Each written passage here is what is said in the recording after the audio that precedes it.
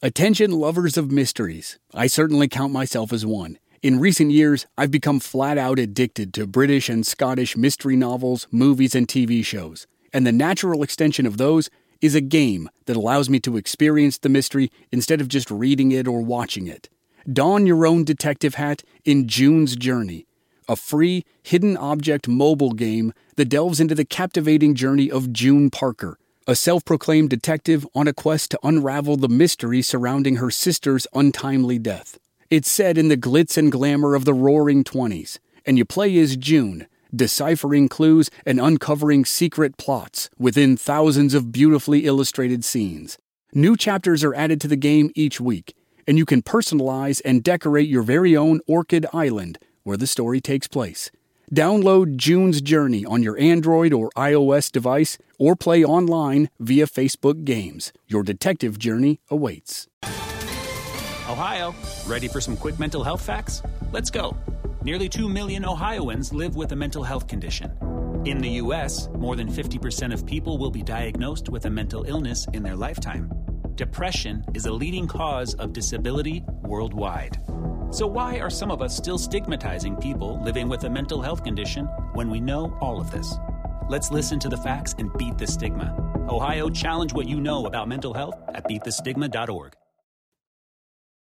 Warning.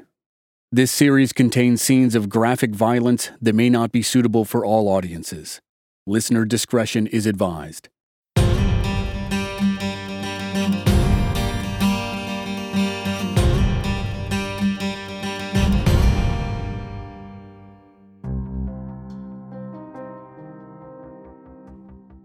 Deputy Sheriff William Romer cruised the rolling hills of Highway 87 on his way from Douglas, Wyoming to Casper, Wyoming.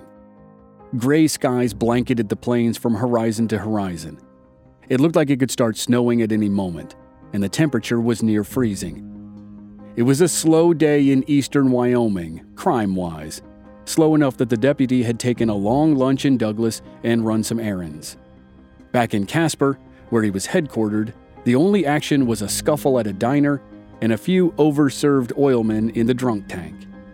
But as Romer drove west, he listened to his shortwave radio and his car's AM/FM radio. They both reminded him that his neighbors to the east in Nebraska were not having a slow day at all. In fact, for the last few days, Lincoln, Nebraska had been madness. The authorities over there were dealing with terrified citizens who were on the verge of mass hysteria. It began when 3 bodies were discovered in the backyard of a house in a working-class neighborhood. It was a grisly scene. A few officers, grown men who had seen the atrocities of World War II firsthand, were sick on the spot. Then, the body of a farmer was found behind his house southeast of Lincoln. That led to the discovery of 2 local teenagers who were found shot and stabbed at the bottom of a storm cellar. It was total mayhem around Lincoln. A dragnet was in effect across Nebraska for a 19-year-old troublemaker named Charles Starkweather and his 14-year-old girlfriend, Carol Ann Fugate, whom some believed was his partner in crime. As Deputy Sheriff Romer drove toward Casper, more bad news came across the radio. 3 more bodies had been found, this time in the most upscale neighborhood in Lincoln. Romer shook his head and counted his blessings that it wasn't his county. He couldn't imagine what a body count of 11, with the suspects still on the loose, was doing to Lincoln. Romer pondered that as he crested a hill and saw 3 cars, 2 on the right side of the road and 1 on the left, parked about a half-mile down the highway. The road dipped down and back up again, and when the cars came back into view, Romer could see 2 people in the middle of the road. As he closed in, he could see that the people in the road, 2 men, seemed to be fighting. Romer thought it was probably a scuffle over a traffic accident, but as he approached, he realized that the men were struggling for control of a weapon.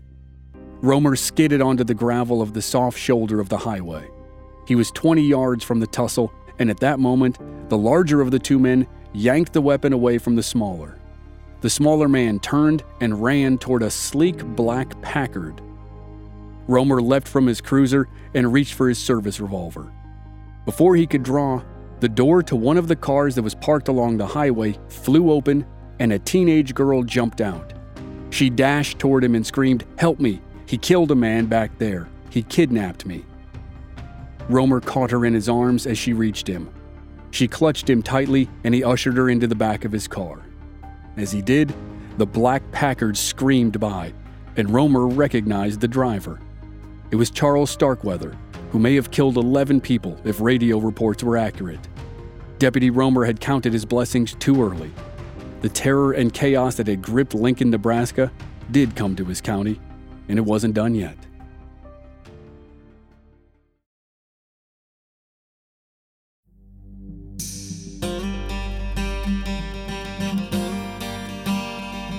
From Black Barrel Media, this is Infamous America. I'm your host, Chris Wimmer, and this season we're telling the story of Charles Starkweather and Carol Ann Fugate and their bloody rampage through America's heartland. This is Episode 1, The Wild One.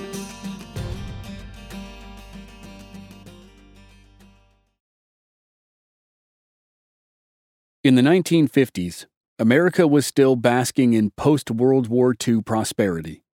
Affluence abounded, new industries thrived, and the middle class exploded.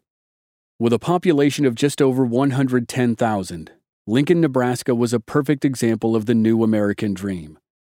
The capital city boasted high employment rates and very little crime. Some of the largest beneficiaries of post-war America were teenagers. They had been spared much of the despair of the Second World War. A 14-year-old in 1958 had missed the war almost entirely, and an 18-year-old was just 5 years old when the Japanese surrendered. Life magazine dubbed these teenagers the luckiest generation.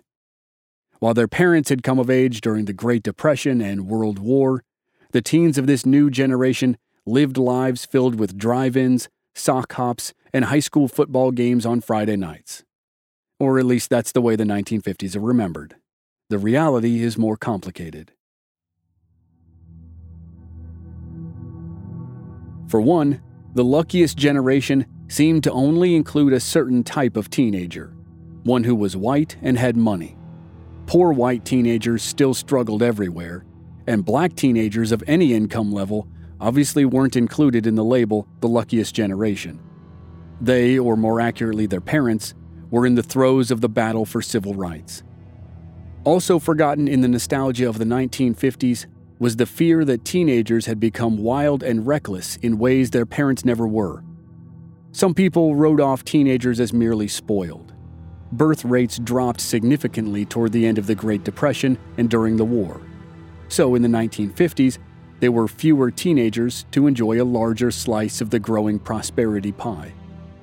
Some adults saw teens as squandering their good fortune and turning anti-social because they had no civic cause to rally around. Other, more inquisitive minds speculated that teenage rebellion stemmed from a fear that another war, this time nuclear, was imminent. In their opinion, youth revolt was just the manifestation of a belief that their world was doomed. And that speculation wasn't just a wild, baseless theory. There was some substance to this fear that American youth had gone astray. Government reports said cases of juvenile delinquency doubled between 1948 and 1957. Police departments in cities of all sizes were forming juvenile delinquency units to fight the rise of teenage crime. Lincoln, Nebraska had formed theirs in 1955.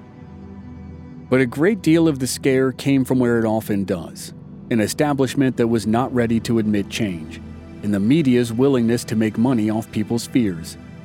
Movie after movie came out in the 1950s portraying teenagers as lawless and lost.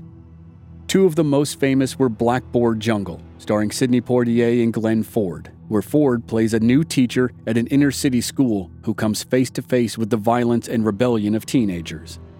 The film company hailed it as the most startling picture in years. The other film that would become the standard-bearer of angry American youth was Rebel Without a Cause, starring James Dean. Dean plays high school student Jim Stark, who struggles to find his place in his new school. He has trouble making friends and is bullied by his classmates. There's violence and there's a tragedy. Fear of teenage rebellion was so prevalent that by the end of the 1950s, an opinion poll reported that curtailing juvenile delinquency was third on the list of most important tasks for the U.S. government. It trailed only building a national defense and striving for world peace. Being that concerned with rebellious teenagers might seem far-fetched by today's standards, but at the end of the 1950s, America had just experienced Charles Raymond Starkweather. Starkweather would grow up to be far worse than anything Hollywood dreamed up. Like James Dean's character, he was reckless and spiteful. But unlike the fictional Jim Stark, Charles Starkweather would become one of the 20th century's worst spree killers. Shout out to Claritin for supporting this episode and providing us with samples, especially in the spring when the pollen from desert plants here in Arizona is off the charts. I get all the classic symptoms: coughing, sneezing, runny nose, itchy eyes, and a pressure buildup in my head. The works.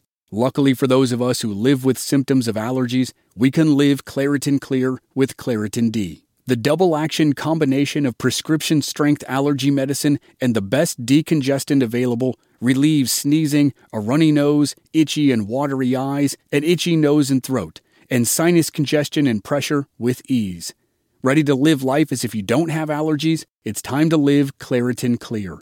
Fast and powerful relief is just a quick trip away. Find Claritin D at the pharmacy counter. Ask for Claritin D at your local pharmacy counter. You don't even need a prescription. Go to Claritin.com right now for a discount so you can live Claritin Clear. Use as directed.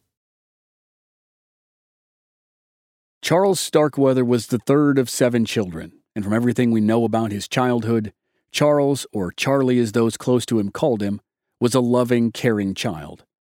He was small for his size and had a head full of bright red hair and walked with a bow-legged gait, as if he had been riding a horse all day, every day since birth. He was happy to tag along wherever his 2 older brothers went, and he cherished hunting trips with his father. Though Charles struggled with poor eyesight, he was a good shot with a rifle. Charles also loved to draw and showed great promise as an artist, which was a talent that was unique in his family. His father, Guy Starkweather, worked odd jobs. He was a decent carpenter, but was limited due to debilitating arthritis that set in at a very young age. Whether it was genetic or could be attributed to poor working conditions, Guy was often too sick or too weak to provide for his family. Charles's mother, Helen, kept the family fed, clothed, and off the streets. She worked, often at night, at a local diner. Somehow, with little help from her husband, she was able to navigate the Depression years, war rationing, and 9 mouths to feed. She gave her children a modest life. The Starkweathers were never destitute, but barely qualified as working class. Even with all those challenges, there was nothing about Charles Starkweather's childhood that indicated the path he would take and how short his life would be. The earliest hint at where Starkweather's hatred and lack of empathy came from can be traced back to when he first started school. From his very first day, Starkweather was bullied relentlessly. Children teased him about his small stature and his bow-legged way of walking. To make it worse, he often stuttered, and he struggled with his studies. It may have been that his glasses weren't good enough for him to read very well. Or maybe he suffered from any of the learning impairments that were apt to go undiagnosed in the middle of the 20th century. He scored an 86 on an IQ test, which was 4 points below the average range of 90 to 110. People with a low score were called, at the time, dull normal, and that added to the abuse from his peers. In kindergarten, he had a particularly bad day at Saratoga Elementary School. He had told his teacher at recess that none of his classmates would include him in their games. The teacher told Charles to go inside and draw. Then she scolded the other children, but did nothing else to resolve the conflict.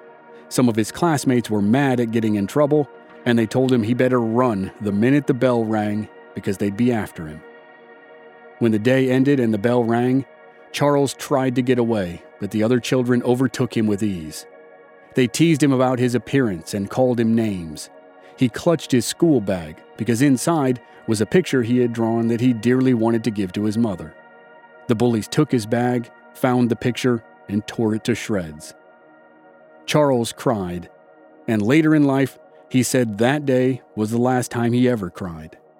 According to Charles Starkweather, the cruelty of the bullies, coupled with the inaction of his teachers and the administration, beat the kindness out of him. He became embittered and withdrawn from his parents, especially his father. He became spiteful and resentful of those who had more than him, and he grew angry at how inconsequential he was. More than anything, Charles Starkweather longed to be important. He wanted status, and if he needed to get it by being feared rather than loved, so be it. Charles was adamant that the hate he endured during his primary school years turned him into the man he became. By the time he reached 9th grade, Charles quit school and decided to redirect his anger back out into the world. He decided he would no longer be the victim. He became a fighter, anyone, anywhere. Charles didn't care if his opponent was older or bigger, and he certainly didn't concern himself with the outcome. He was fine with enduring punishment as long as he also got to dole it out. On one occasion, a boy twice his size called him a bandy-legged or bow-legged moron. With a crowd around him, Charles lunged. The other boy had been ready for a few punches. He'd been ready to give or get a bloody nose. But he hadn't been ready for the ferocity of 15-year-old Charles Starkweather. Charles pummeled the boy, nearly breaking his arm. Then, holding a handful of the boy's hair, Charles dragged the kid's face across loose gravel. When Charles finally stopped, the boy's face looked like it had been clawed by a wild animal. The crowd was shocked, but not surprised. This was what the youth of Lincoln had come to expect from Charles Starkweather. Ironically, the few friends whom Charles had were the boys he faced off against. One was named Bob Von Bush. Bob was one of the many significantly bigger boys whom Charles had fought without any reservation. After beating the hell out of each other until neither could catch his breath, the story is that they found a sort of schoolyard respect for each other. Their friendship blossomed. Instead of going to school, the two boys worked on cars in a small garage space that Charles rented in the upscale Lincoln neighborhood known as the Country Club. While Bob Von Bush was seen as just the typical flat-topped Midwestern boy getting out his energy before he settled down, Charles's reputation was that of a punk or a thug. His peers were not the only ones who took notice of his toughness and propensity for violence. The newly formed Juvenile Delinquency Division of the Lincoln Police Department had their eyes on him too. Charles did himself no favors by leaning entirely into the persona he was trying to project. He embellished or told outright lies to make people believe he lived a more adventurous and impressive life.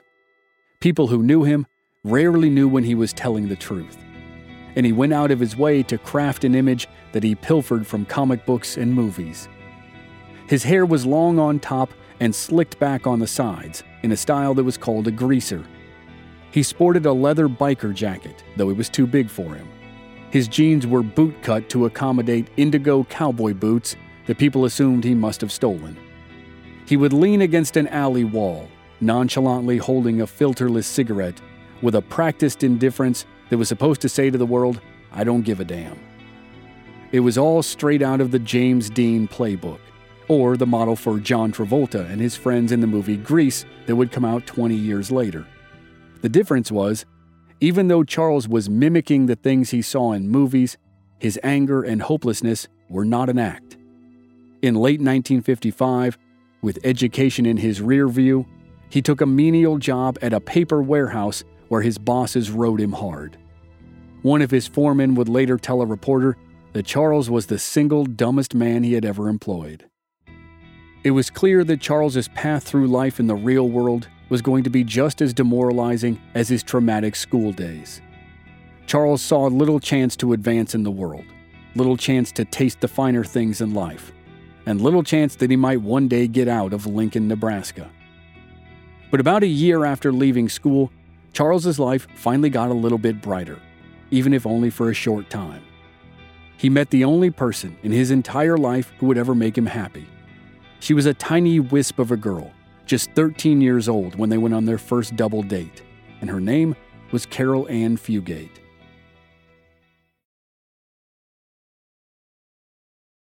Velda Fugate knew she did right by her two daughters, Carol Ann and Barbara, when she divorced their father, William. He was a world-class alcoholic who couldn't hold a job. His temper was something Velda knew about firsthand, and it had landed him in prison on assault charges more than once. There had been a variety of other arrests for a variety of other charges, such as voyeurism and contributing to the delinquency of a minor. When Velda met Marion Bartlett, she knew her daughters might not immediately warm to him. Both girls were still under 16 and shaken by the only male authority they had ever known. But it was the right move for Velda.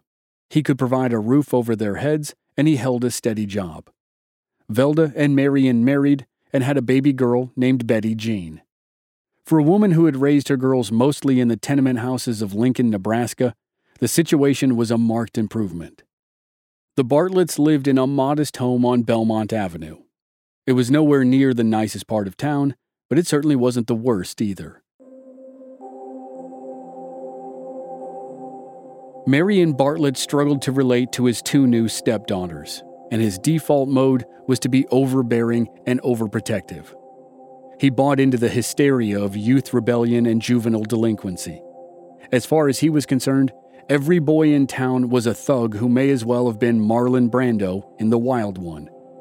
So, his daughters, which is how he grew to see them, were not permitted to attend sleepovers, and they were heavily restricted when it came to dating in high school. In fact, getting caught wearing lipstick in the Bartlett house might as well have been a federal offense. Barbara navigated her new stepdad's strict rules and found a nice young man, Bob Von Bush, who courted her in a way that gained Marion's approval. It was only because of his trust in Bob that Marion allowed Barbara to bring her younger sister Carol on a double date. Bob brought his friend Charles Starkweather. Bob knew Charles had rough edges, but he also knew Charles could be kind and fiercely loyal to the few people he really cared about. Carol Ann Fugate became one of those people. After just their first date, both the teens were smitten. Charles had recently turned 18. Carol was 13 and a couple months away from turning 14. The things Charles hated about himself, his red hair, his small stature, his stutter, and his bow legs, those things endeared Carol to him. Charles was wild enough to capture Carol's imagination, but also so in need of love that she was drawn to protect and care for him. Charles saw a meanness in the world, and Carol longed to ease his pain. They became inseparable. Carol's mother and stepfather did not necessarily embrace Charles. They knew he had dropped out of high school and had run afoul of the law. But he came from a respectable, hard-working family. Charles kept regular work. Along with the paper factory, he assisted his brother Rodney on his route as a garbage man. And Bob Von Bush and Carol vouched for Charles's good heart, his artistic talent, and his commitment to his friends, few though they were. And Charles's devotion to Carol was evident. He doted on her as much as she did him. Often it appeared that he spent every cent he made on her. As their affection for each other grew, some people, like Bob and Barbara, just saw two teenagers in the grips of their first crushes. But some people saw an underlying intensity in Charles and Carol's relationship. She was more caught up in the older boy than a girl should be. And Charles could be hot-headed and frighteningly jealous if he thought Carol was showing an interest in anyone else. At times, they seemed to be more obsessed with each other than in love. It was a combustible relationship, with patterns and red flags that no one would catch in time.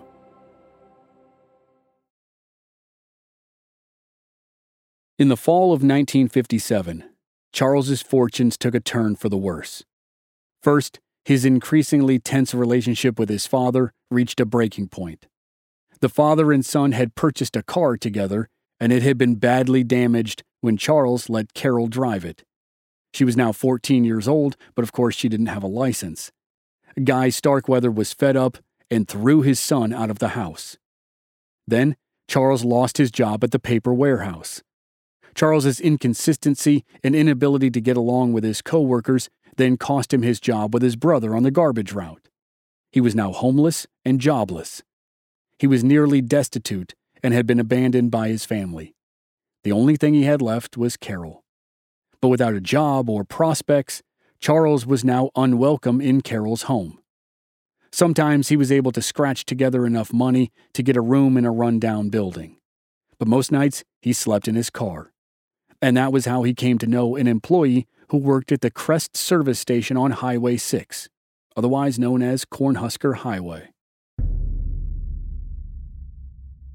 Many of the nights when Charles slept in his car, he parked it in the lot next to the Crest service station.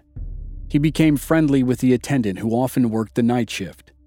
The guy was good about waking Charles up in the morning, or if a police car pulled in for gas. But on the night of November 30th, 1957, the regular attendant wasn't working. A new guy named Robert Colvert was on duty. Robert sat alone behind the counter, flipping through the Lincoln Journal-Star newspaper for the second time and listening to Buddy Holly and the Crickets on a transistor radio. It had been a slow night, especially for a Saturday. A trucker or two had stopped in. Now there were the kids from the college who bought some snacks and a quart of oil. They stood around and commiserated with Colvert about the University of Nebraska's football team, which had just finished its season with 1 win and 9 losses. Right around then, Colvert's only other customer walked in.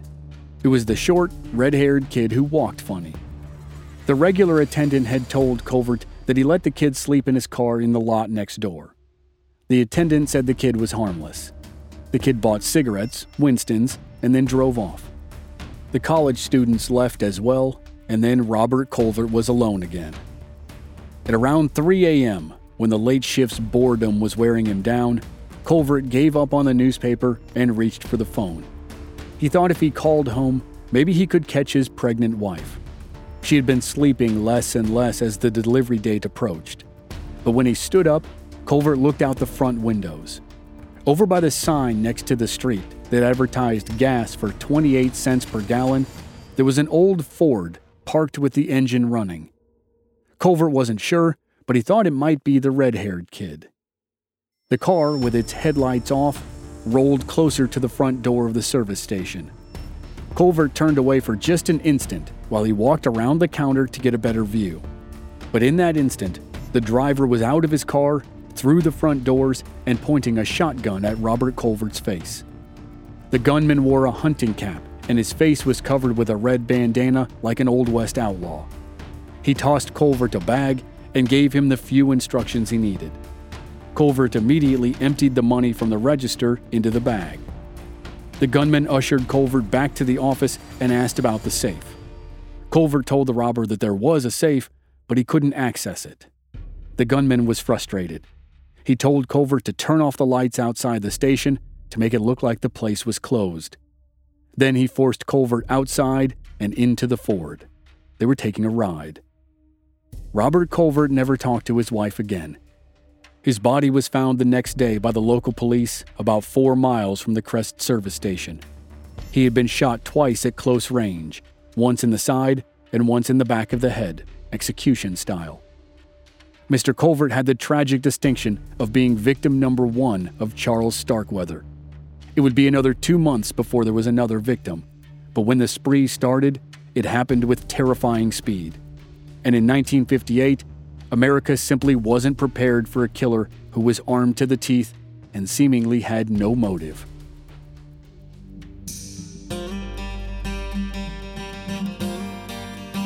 Next time on Infamous America, Charles Starkweather has killed once, and now he loses whatever control he had left. He goes down a dark road, and he brings Carol Ann Fugate along for the ride. That's next week on Infamous America. Members of our Black Barrel Plus program don't have to wait week to week for new episodes. They receive the entire season to binge all at once with no commercials. And they also receive exclusive bonus episodes. Sign up now through the link in the show notes or on our website, blackbarrelmedia.com. Memberships begin at just $5 per month. This series was researched and written by Jamie Lyko. Original music by Rob Valier. I'm your host and producer, Chris Wimmer. Find us at our website, blackbarrelmedia.com, or on our social media channels. We're Black Barrel Media on Facebook and Instagram, and B Barrel Media on Twitter. And you can stream all our episodes on YouTube. Just search for Infamous America Podcast. Thanks for listening.